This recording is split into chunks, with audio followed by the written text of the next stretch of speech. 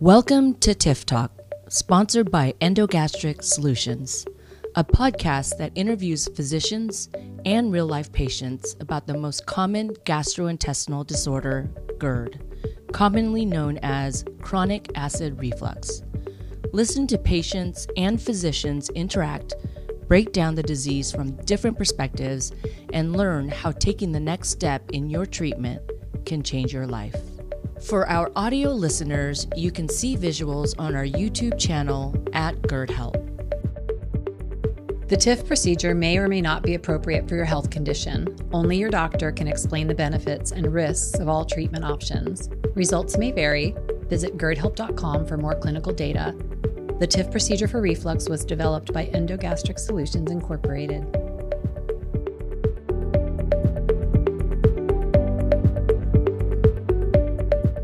Hello, everybody, and welcome to our TIF Talk. Thank you so much for joining us. We're very excited today to have a special guest from Athens, Georgia today. His name is Dr. Eric Bour. With me today, not only do I have our special guest, Dr. Bour, but we also have Karen Girth, who is a market development manager here at Endogastric Solutions as well. So welcome, Karen, and thank you for being here today. And then Dr. Bour, before we start, I'll give you a little background. He is Dr. Eric Bour. He earned his medical degree at the Pennsylvania State University College of Medicine in Milton Hershey Medical Center. Dr. Bour is board certified in surgery, is a fellow of the American College of Surgeons, and has over 23 years of experience. Dr. Bour specializes in general and minimally invasive laparoscopic surgery.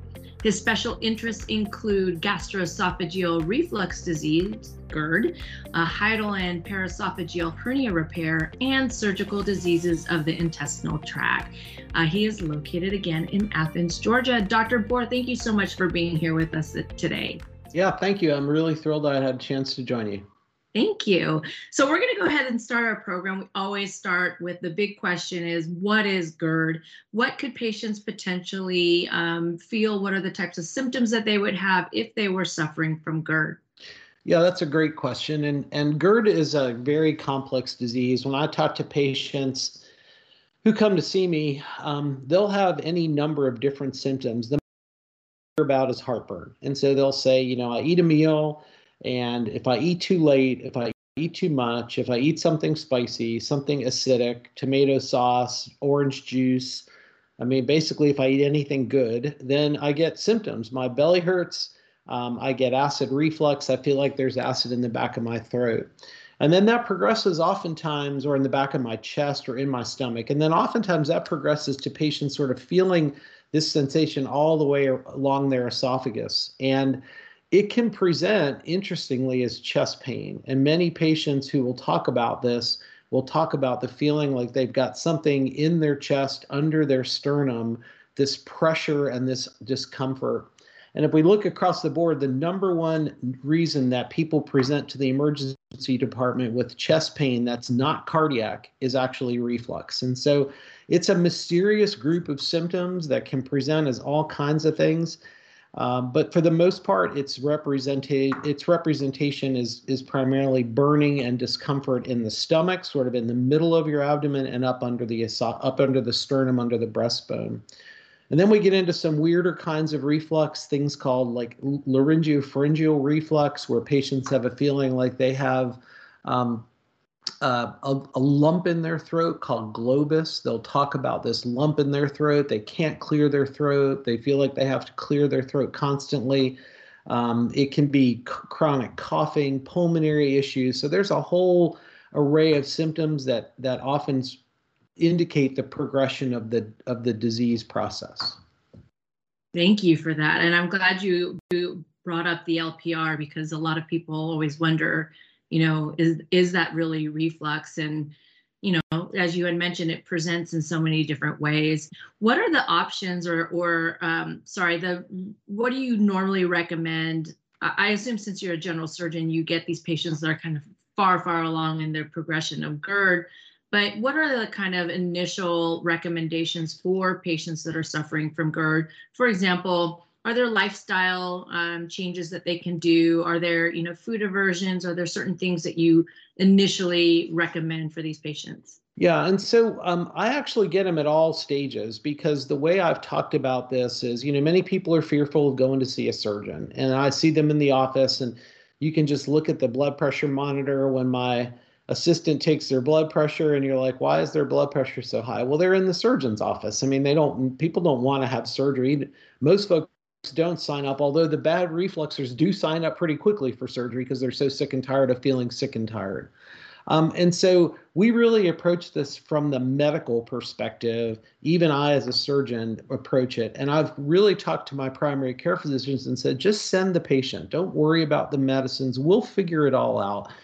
And they know that I'm not driven to take people to the operating room. We're just driven to do the right thing to take care of our patients. And so when we see them, we'll talk about lifestyle modifications. And so that's losing weight, stopping things that will increase reflux like smoking and alcohol, food aversions, so things to stay away from, the foods I mentioned earlier, fatty fried foods, heavy meals, large meals, things that are high in acid content, so tomato sauces, juices that are high in acid like tomato juice or orange juice or pineapple juice.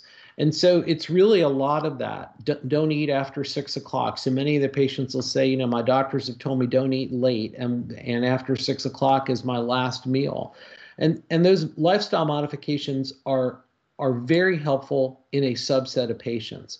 They're disruptive in a lot of patients because it really kind of ruins their ability to just do what they want to do. And I think that's where the role for additional therapy comes in, because it's not much fun eating baked chicken and bland rice every day to control your reflux. Right. So right. I think that's where we can kind of make an intervention or an option that doesn't really go to the drastic measures. I mean, I have patients who have their bed up on 3 bricks at the head of the bed, and they'll say, yeah, that works for my reflux, but by the morning I'm at the bottom of the bed or my feet are hanging off. I mean, it's just not conducive to the kind of lifestyle that we lead. Yeah, right. I love that you mentioned that you talked to the PCPs and GPs and FPs, because I think that's a big area, right? Where generally a lot of times, and I'm a GERD sufferer, I take PPIs as well, but that's the first place you go, right? You go to your general physician and you say, I'm suffering from heartburn, whatnot, and you get on PPIs, but sometimes they don't know that there's other options or there's other things that they can do aside from just continuing on PPI. So I love the fact that you talk to your PCPs and let them know, hey, we can talk to them and find the right course of action. So yeah, and a lot of them, they're very busy. They're very confused by what testing do I get? Do I order an upper GI? Do I send them to GI? In GI in many environments, it's very hard to get in. It's a 6-month wait. And when you get there, you get an endoscopy. And if they don't find anything that looks obvious, then it's the sort of, we talk about a surgical endoscopy and a medical endoscopy. And when we do a surgical endoscopy, we're really looking carefully for the things that can be kind of subtle hints at acid reflux. And so when I talk to the PCPs about it and say, don't bother to order any tests. Don't bother to get any, CAT scans and upper GIs and things. Just send them, and we'll figure out what to do. And I open the salvo with the patient that exact way, that you're not here to have surgery. We're just here to see what we can do to help define your reflux and figure out a way we can make you feel better. Yeah, I love that. That's fantastic. That's a perfect segue into the discussion of what types of diagnostic testing do you usually provide to the patients to determine, do they actually have GERD? The first and probably the most valuable test that we can do is a good history. I mean, you have to get a good history from these patients. And it requires asking a lot of questions that their primary care physician, again, they're seeing, their patient panels are huge. They're seeing people with all kinds of problems. And I don't think it's fair to expect them to ask the detailed questions, but you really have to dig down into the timing of it. When are you taking your medicines? Are you on medication? If you are, what medications are you taking and when? because many times the understanding of how reflux works to a patient is just, I have acid reflux, my doctor told me to take these medicines. And so the testing, if you will, or the evaluation begins with a good complete history, and a physical exam to some degree helps, but for the most part, it's really a good history.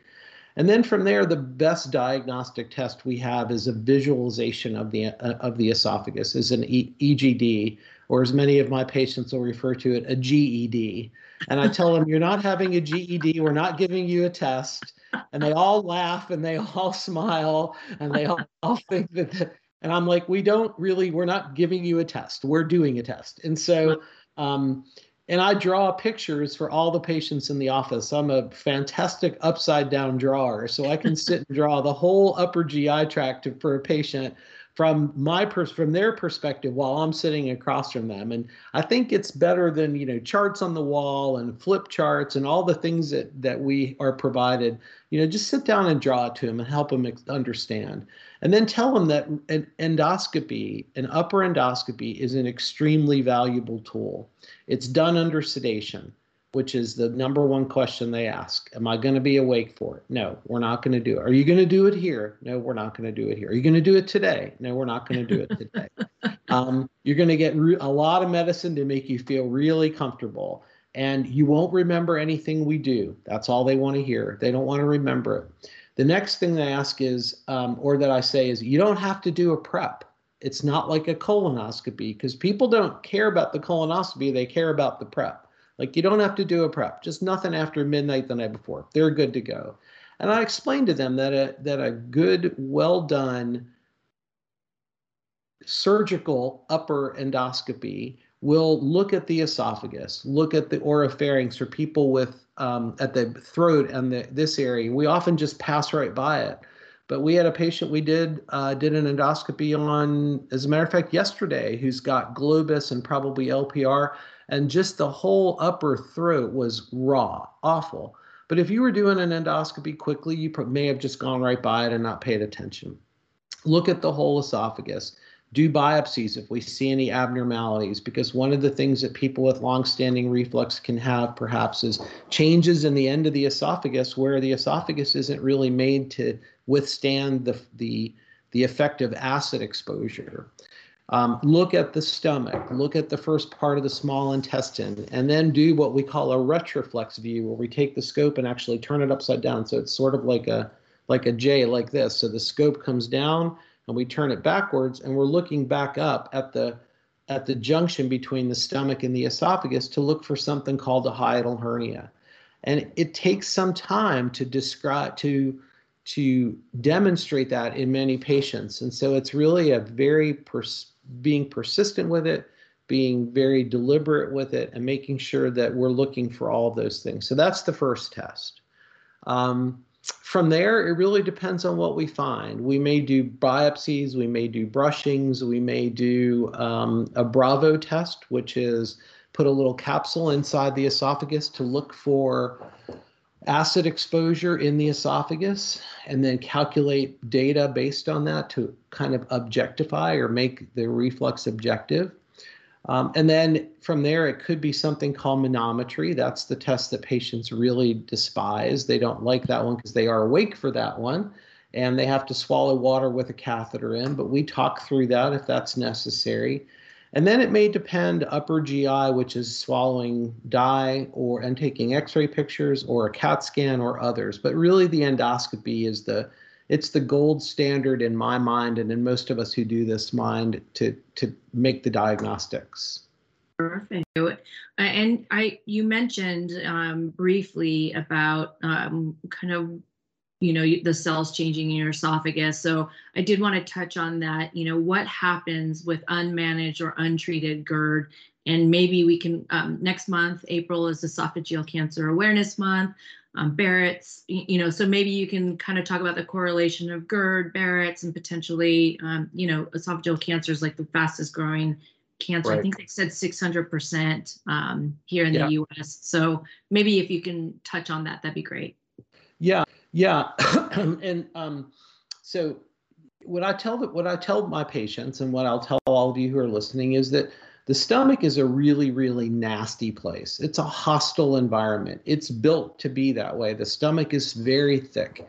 It has a very, very thick wall. It has a layer on the inside of it, which is really designed to handle a hostile environment. And the stomach doesn't do any digestion. Many people think like my stomach is food's digested. And all the stomach does is it just churns food around. It's a mill. It's a giant mill, mixes food with acid and sends it on its way where all the absorption and digestion occurs.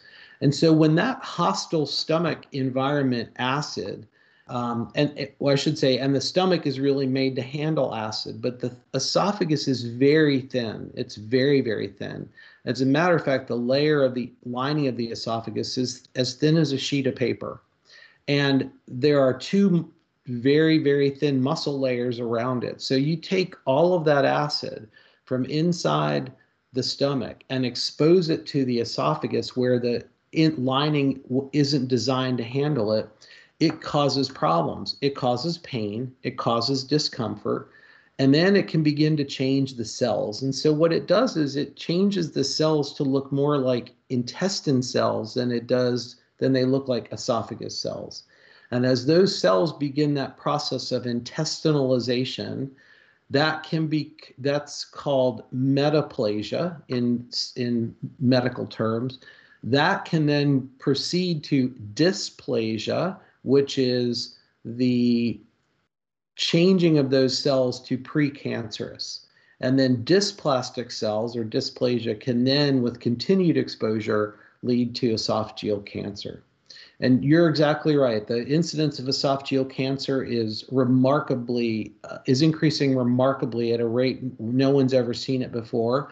It's probably because we have patients who've been on PPIs for decades and have never had a screening endoscopy. And I tell the primary care docs when I go to see them, I'm like, if you had somebody come into your office who said they had blood in their bowel movements, you would write an order that second to send them to GI for a colonoscopy. But we have people who are coming back 10 years for PPIs, and there's never an order to send somebody for an EGD. We just don't think about it. It's not them. It's just that's not how the sense of what we're doing works.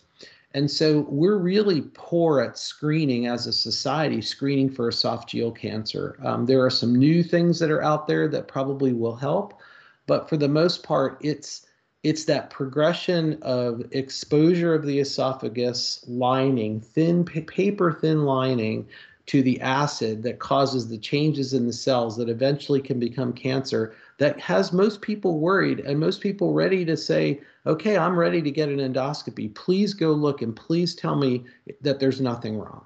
Yeah, good point. Very, very valid points. And gosh, we are getting a lot of questions that are coming through. So good.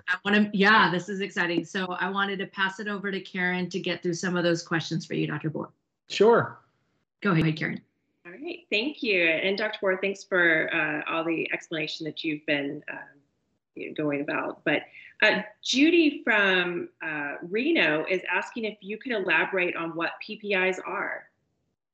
Yeah, absolutely. So great question, Judy. And it's a short flight from Reno to Athens. If you want to come see me, I'll be happy to see you. So I promise I'll be this nice in person. But no, all kidding aside. So acid in the stomach is produced by two mechanisms. And acid in the stomach, each of those mechanisms works at different times during the day. And so the proton pump is one mechanism. And it works mostly to produce acid during the daytime. The histamine receptor, or H2 receptor, histamine 2, because any of us who take antihistamines know that there's a histamine 1 receptor. That's where we get allergies. If you live in the South, it's terrible this time of the year with pollen. Probably not so bad in Reno, but nonetheless, that's the histamine 1 receptor. And that's where the Zyrtec and all those kinds of medicines work. The histamine 2 receptor produces acid in the stomach at nighttime. And so proton pump inhibitors, or PPIs, that's Nexium, Prevacid, Protonix, Dexilant, those types of medicines shut off that proton pump during the day and decrease the production of acid.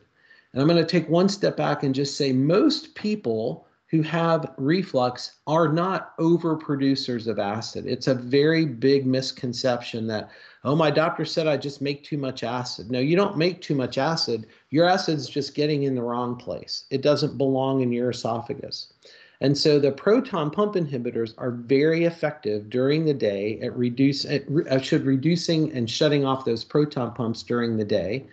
And then we oftentimes will supplement that in our patients with a histamine 2 receptor antagonist, so similar. That's Pepcid, Zantac, Tagamet at nighttime to shut off the nighttime reflux so that we are kind of doing double duty. And it's important that the PPIs are taken in the morning and the H2 receptor antagonist, the Pepcid, was typically what we use in the evening. Perfect. Thank you. That was great. Yeah. Sorry, Karen, there's a lot more questions popping up. So, I know. Thank you for that. I learned something new today about the difference when to take your PPI. Yeah. Wendy's wondering, how does having reflux make me cough? And I sort of alluded to that earlier, Wendy, and to answer your question, look at how we're sort of designed. So if I turn to the side, my esophagus is sitting back here and my trachea is sitting right here in the front. So when you feel your Adam's apple right here, or your trachea, as a female, you don't have an Adam's apple, but when you feel your Eve's apple in the front, I just made that up. That's where your trachea is, and the esophagus is right behind it. Well, there's a flap at the top of the esophagus that opens and closes over the trachea to prevent what we eat from going into our trachea. And if we eat too fast, sometimes things go down the wrong pipe. That's what it means. It goes down past that little flap. Well, when we reflux, and this could be reflux when you're laying down or reflux when you're standing or sitting. So upright acid reflux occurs. It's anti-gravity. Gravity has nothing to do with it. Acid is going up your esophagus and down into your trachea. And it's as it heads down to the trachea, what's the first thing that's there? The vocal cords. And so acid drips down onto the vocal cords, irritates them, and that's what makes you cough. And that's where the phenomenon of LPR comes in, because those patients will have this chronic cough even if they don't feel any acid, because it's not related to acid, it's related to fluid coming up the esophagus and touching those vocal cords and making them cough.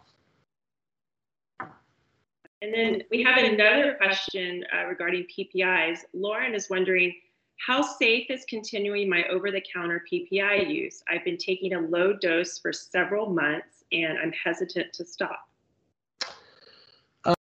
So the over-the-counter dose of PPI is half of the prescription dose, like it is for many medications. Ibuprofen is the perfect example. So ibuprofen prescription is 600 or 800 milligrams, over-the-counter is 200 milligrams, and you're supposed to take 2. And so it is half of the typical dose of a PPI. It will have the same effects as a PPI, but probably prolonged time to onset of those effects. So they're safe to take in the short term, but many patients are becoming very fearful of the long-term effects. And I've seen patients most recently who've been on these medications for 15 or 20 years. As a matter of fact, I have a TIF patient at the end of next month who has osteopenia from her proton pump inhibitor. And so people are becoming very concerned that they're going to have bone loss and other things because, like any commercial you see on television, the list of side effects is super long. The over-the-counter version, probably safer than the prescription version because it's half the dose. If it's working and effective, you can stay on it. But you need to be sort of conscientious and be surveyed for any of the side effects that could occur with long-term usage, even though it may not happen as quickly. Excellent. And then I have one last question before I give it back to Andrea. Matt's wondering, why do I get heartburn when I eat pizza? So part of the reason for that is that you are eating food that is high in acid content. And so pizza, of course, has pizza sauce. It's oily. It has cheese. Cheese is not acid, but all of those things will lead to this increase in the amount of available acid in the stomach. And if you have acid reflux or are prone to have acid reflux, then you will be more prone to have worsening reflux when you eat those foods. There are certain foods that will actually, there's a little valve at the bottom of the esophagus called the lower esophageal sphincter. And that's what the TIF procedure helps to kind of shore up, if you will, or tighten. It's not a valve like we have in our car, like you can take it to the shop and they take the valve out and put a new one in. It's a tissue muscular valve. And that valve will oftentimes loosen or not become as tight in response to certain foods like chocolate and peppermint and coffee and caffeine. And so it's probably the pizza. It may be what you're drinking at the same time, because alcohol will also reduce lower esophageal sphincter pressure.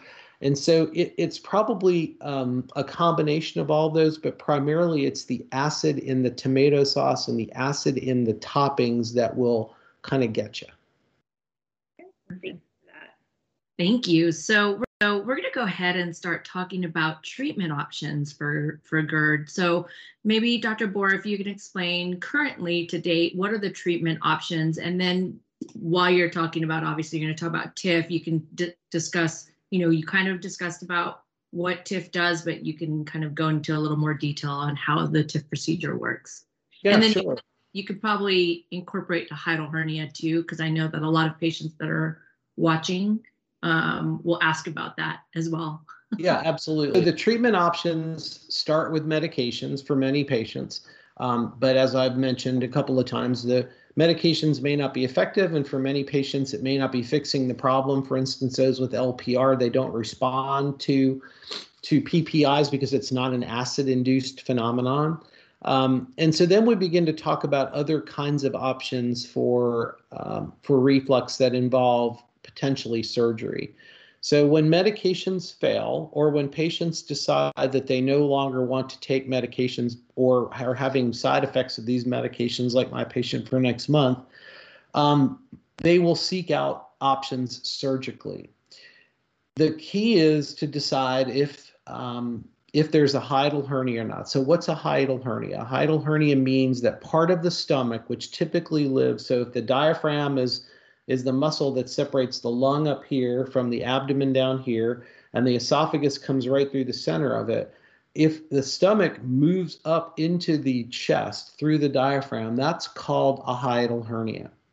Now, I want to caution you that many of your doctors may have said, oh, you have a hiatal hernia. Well, that's not necessarily true. You may just have reflux. And so I think we use the term hiatal hernia. I tell my patients it's kind of like, hey, can you hand me a Kleenex when that might be Scott tissue? It's just a generic term that says that's a tissue, but I'm going to call it a Kleenex. So you may or may not have a physical anatomic hiatal hernia. If one is present, it may be contributing to the reflux and needs to be repaired at the time any anti-reflux procedure is done. And that means that we surgically, oftentimes these days, either laparoscopically with little incisions or robotically with little incisions and the use of the surgical robot, will bring the stomach back down where it belongs and close the diaphragm and make that diaphragm tighter so that the stomach stays where it belongs in our abdomen. And part of the reason for that is in the abdomen, the pressures are all pushing in, and it keeps that valve potentially closed, as opposed to if it's in the chest, the pressures are pulling out. That's how we breathe, and it may keep that valve open. And then once we fix the hiatal hernia, the options become, or we'll go down the path of hiatal hernia or patients without hiatal hernia. So if you don't have a hiatal hernia, then the best option, I believe, if you have reflux, and this could be LPR, it could be classic reflux, is the TIF procedure. The TIF procedure is a procedure done, as its name states, transoral, so through the mouth, endoscopic or incisionless, so it means there's no incisions on the outside, fundoplication. So what's a fundoplication? A fundoplication, if we break the word down, and I don't know Latin, but I do know how to kind of break these words into little chunks that make sense. The fundus of the stomach is the big part of the stomach. And so the fundus is if you look at the stomach, there's this sort of very large part of the stomach. That's called the fundus. And I know my hands aren't doing it justice, but the fundus of the stomach, plication, plicate means that we're going to pleat something. So if a hem in a pair of pants or making a cuff is essentially a plication. So we're going to use that part of the stomach to somehow recreate that valve at the bottom. As I said, that valve is oftentimes leaky. That valve may or may not be working properly. It may not be in the right location. And so we have to reinforce it because it's a muscle valve. We can't take it out and just put a new one in like you would in an engine. And so the fundoplication done through the mouth, transoral incisionless, takes the stomach and it essentially takes, here's the stomach, here's the esophagus. It takes the stomach and wraps it up around the esophagus and turns it just a little bit, enough to recreate the natural appearing opening between the esophagus and stomach and prevent acid from going up in the esophagus, and recreate essentially by using this the TIF device or the esophagus device, we recreate that valve. If we need a hiatal hernia repair, then we're doing this surgically. So obviously we're making incisions. Then we can offer the patients what's called a C-TIF, which is a combined TIF procedure, a hiatal hernia repair robotically with a TIF procedure, or we can offer a hiatal hernia repair with a kind of more classic fundoplication where we take part of the stomach and wrap it around. And the ways to do that, we can wrap it 360 degrees. That's called, and as I tell my patients, everything in surgery has a name. It's called a Nissen, not a Nissan like the car, but a Nissen, N-I-S-S-E-N. That's a 360 degree wrap. We can do what's called a toupee, not a toupee like this that I need, but a toupee, T-O-U-P-E-T, toupee fundoplication. That's a 270 degree wrap. Or we can do a wrap that is less than 180 degrees, and they have a variety of names for those. And so a fundoplication is just a general term for using that part of the stomach to reduce reflux. And the decision as to which of those makes sense for you is really up to you and your surgeon and their comfort level with all of it. We offer TIF to patients because I think it's a good operation. I think patients are fearful of some of the other operations and some of what you read and as you go down the Google rabbit hole about these operations, much of which is true, but old guys like me have done these surgeries for a long time and have seen lots of patients who have those kinds of problems. And so it's probably true. And I think we needed to add to our armamentarium of things that I offer to my patients, the best available options that we have. Perfect. I love your analogies. They're so relatable. So thank you. So talk a little bit about kind of the preparation for the procedure, the TIF procedure in particular, and potentially what does recovery look like? A lot of patients that have been watching our TIF talks or listening or do their research, they always fear kind of that diet post procedure. So maybe set up what does it look like prior and then during, and then kind of what you expect them to do in the recovery phase. Yeah, and so prior to the procedures, and this is for all of these procedures that we've talked about, it's really, there's no prep work. I mean, you can have your meal, eat till midnight the night before your surgery. There's no prep like you are going to have a colonoscopy. So again, you don't have to deal with all of that stuff. And you come into the hospital in the morning of your surgery. Some patients will have a patch put on for nausea, kind of like you see people on a ship, called the scopolamine patch. We may use a variety of IV medications like Pepcid or other things to try to reduce acid. And all that's really just an attempt to have the recovery part go faster. There are some new protocols and processes in surgery because we know patients recover faster if we do certain things. And then the surgery procedures, the TIF procedure itself, if it's done as a straight TIF, meaning no hiatal hernia repair, is about 30 to 45 minutes or so. They're done typically under general anesthesia, so you will go to sleep for these, and that's a good thing. The time of how long it takes the surgery, what I tell the patients is that their loved one who's out in the waiting room is worried about the time. I'm the one working, they're sleeping, so they just need to relax and not worry about it, right? They're asleep. They have the easiest job of all of us. I'm working, the other family members worrying. So the time is not essential. And I also don't believe that, the fastest guy is necessarily the best. So it takes the time it takes, but it's typically around 30 to 45 minutes. For the combined TIF procedures, depending upon the hiatal hernia size, that may take an hour to do the hiatal hernia and then add on to that 30 or 45 minutes for the TIF. So again, you're asleep for the whole procedure. It's all done. I keep my patients overnight here. I know there are some surgeons who send their patients home that day, and I think that's all, surgeon preference. But whether you're in the hospital for observation or not, the patients have clear liquids the night of surgery. So the things we avoid are carbonated beverages and straws. And I know that sounds ridiculous, but carbonated beverages, obviously we don't want your stomach to fill up with air. And straws, because when we drink with a straw, we tend to drink a lot of air in at the same time. And then you kind of add to that sport bottles, because that's essentially a straw with a bottle attached to it. But other than that, clear liquids, that's broth, that's Jello, all those kinds, Italian ices, that kind of thing. And then I normally leave the patients on a liquid-ish diet for about 10 days to 2 weeks.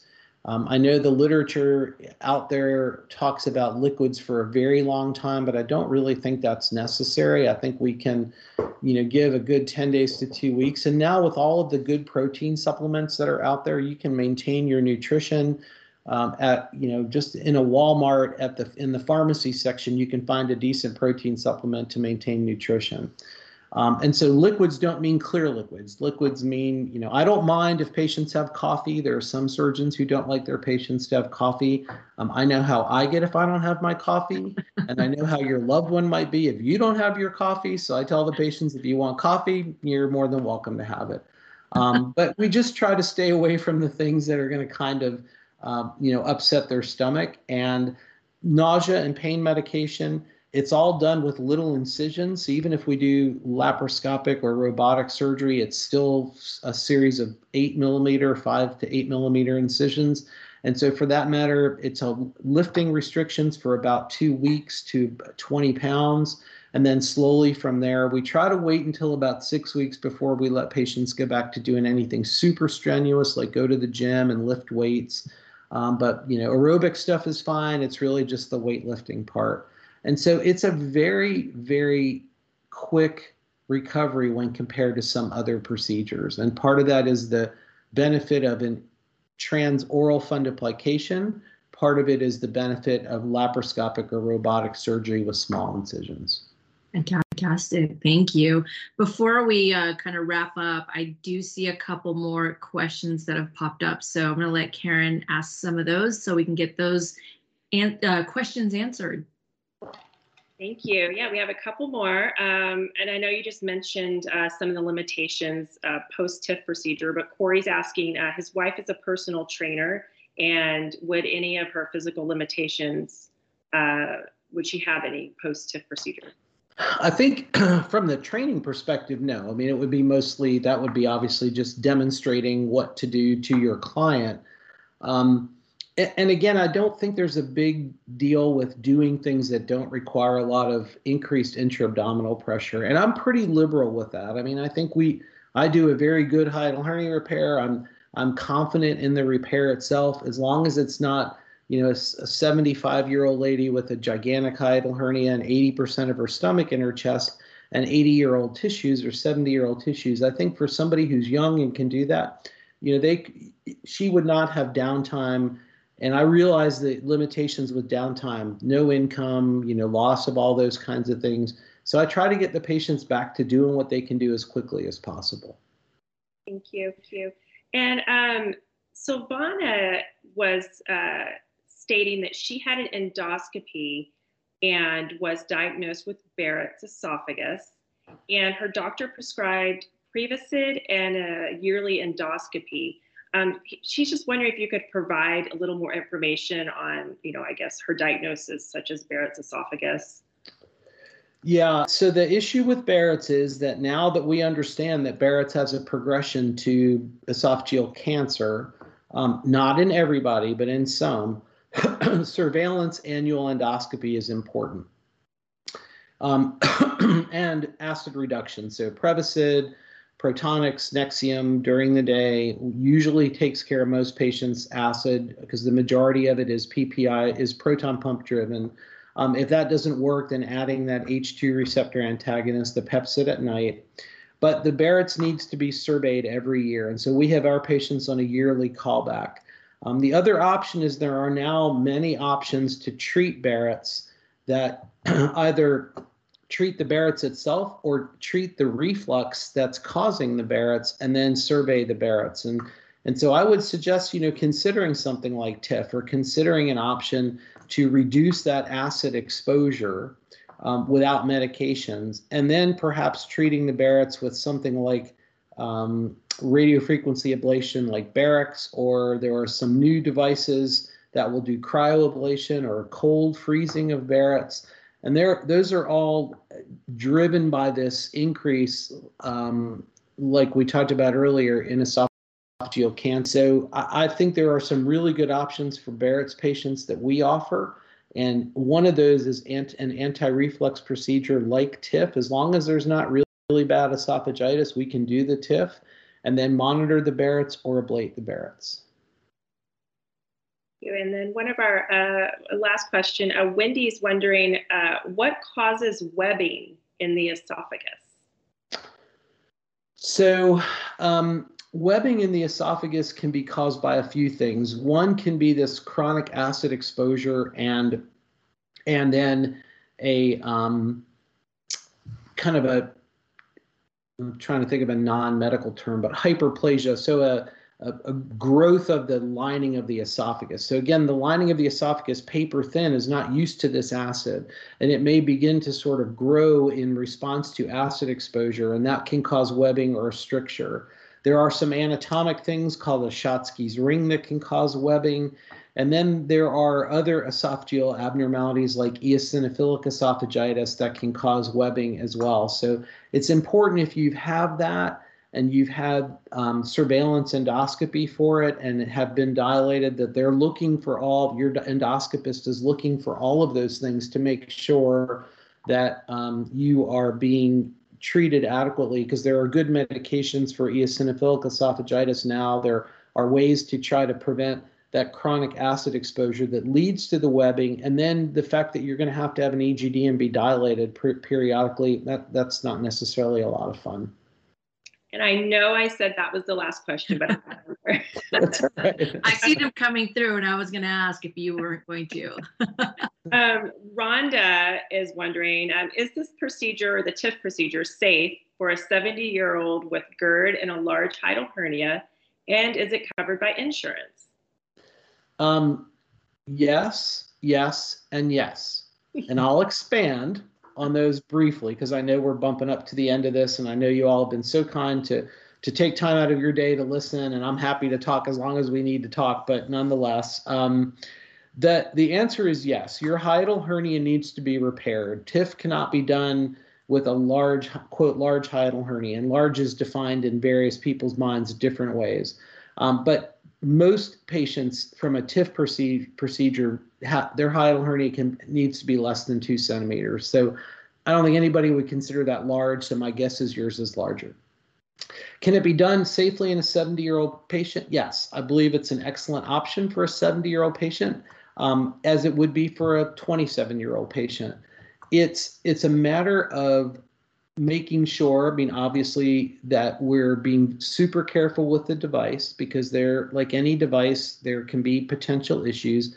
The device is rather large. And so in our female patients, we typically do some things as we're getting ready to pass that device to dilate the esophagus to make sure we're doing it as safe as we can for the patient.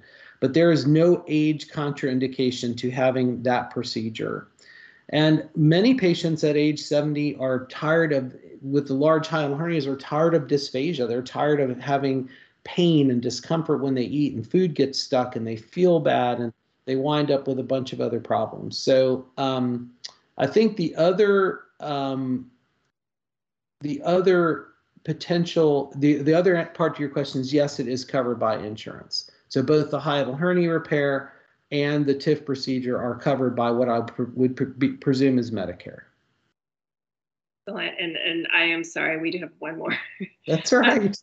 Lori has a question. Why do they use fasteners in a TIF and sutures in a toupee? Are the fasteners safe for long term?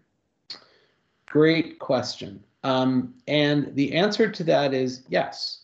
And the reason for that is the fasteners are essentially made of the same material that suture is. The TIF device is a device that's designed so that we don't have to try to suture. And there were suturing devices on the market, and still are, where people tried to do endoscopic suturing. I tried those devices, and I consider myself a pretty skilled surgeon, and they're very clunky and very difficult to work with, and they're not reliable and not reproducible. And I think anything we do in surgery, in medicine, should be reliable and reproducible. The fasteners are perfectly safe. They're made of suture material. They're shaped in like little eyes, not eyes, but eye shape, and so they go through. And they're specifically designed to be able to reproduce the way that this surgery is done, because we're visually watching it at all times.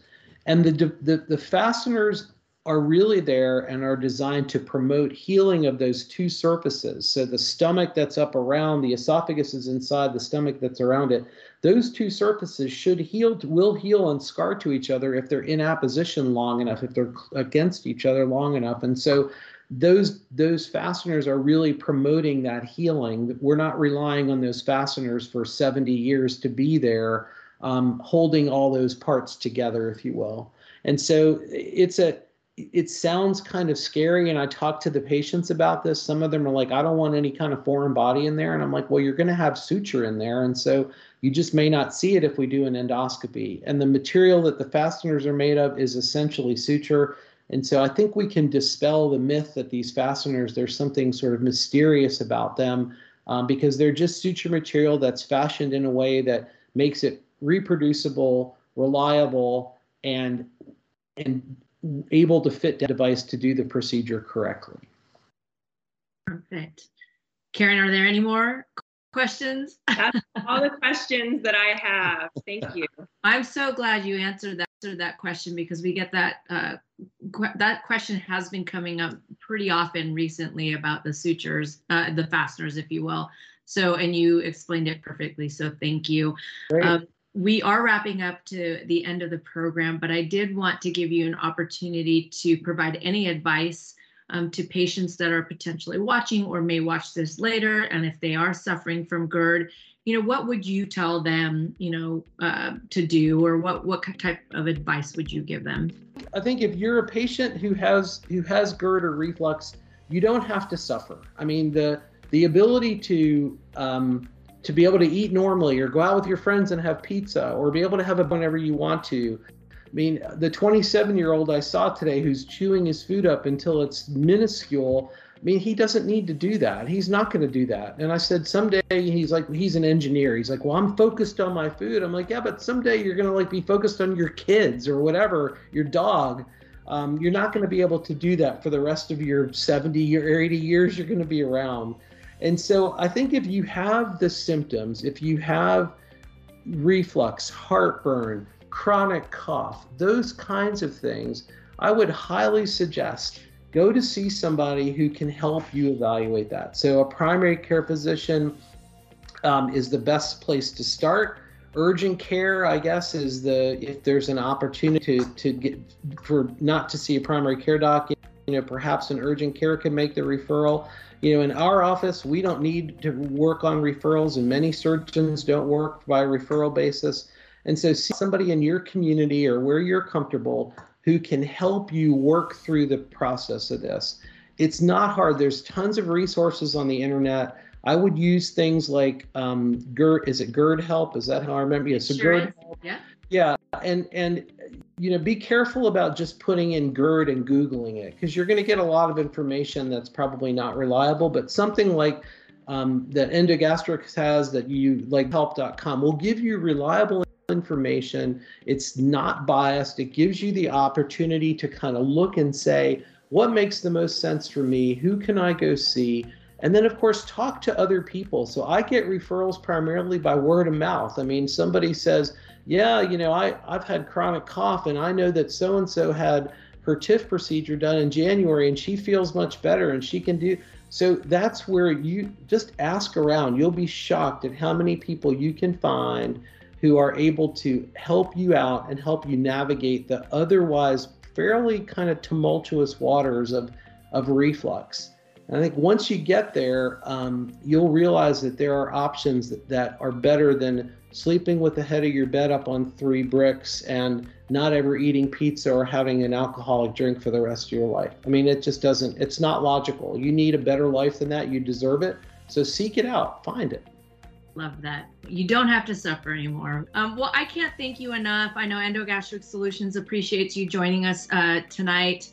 And everyone is replying already. Thank you so much. Appreciate the great information. The session was very helpful. So thank you again, Dr. Bour, for joining us tonight.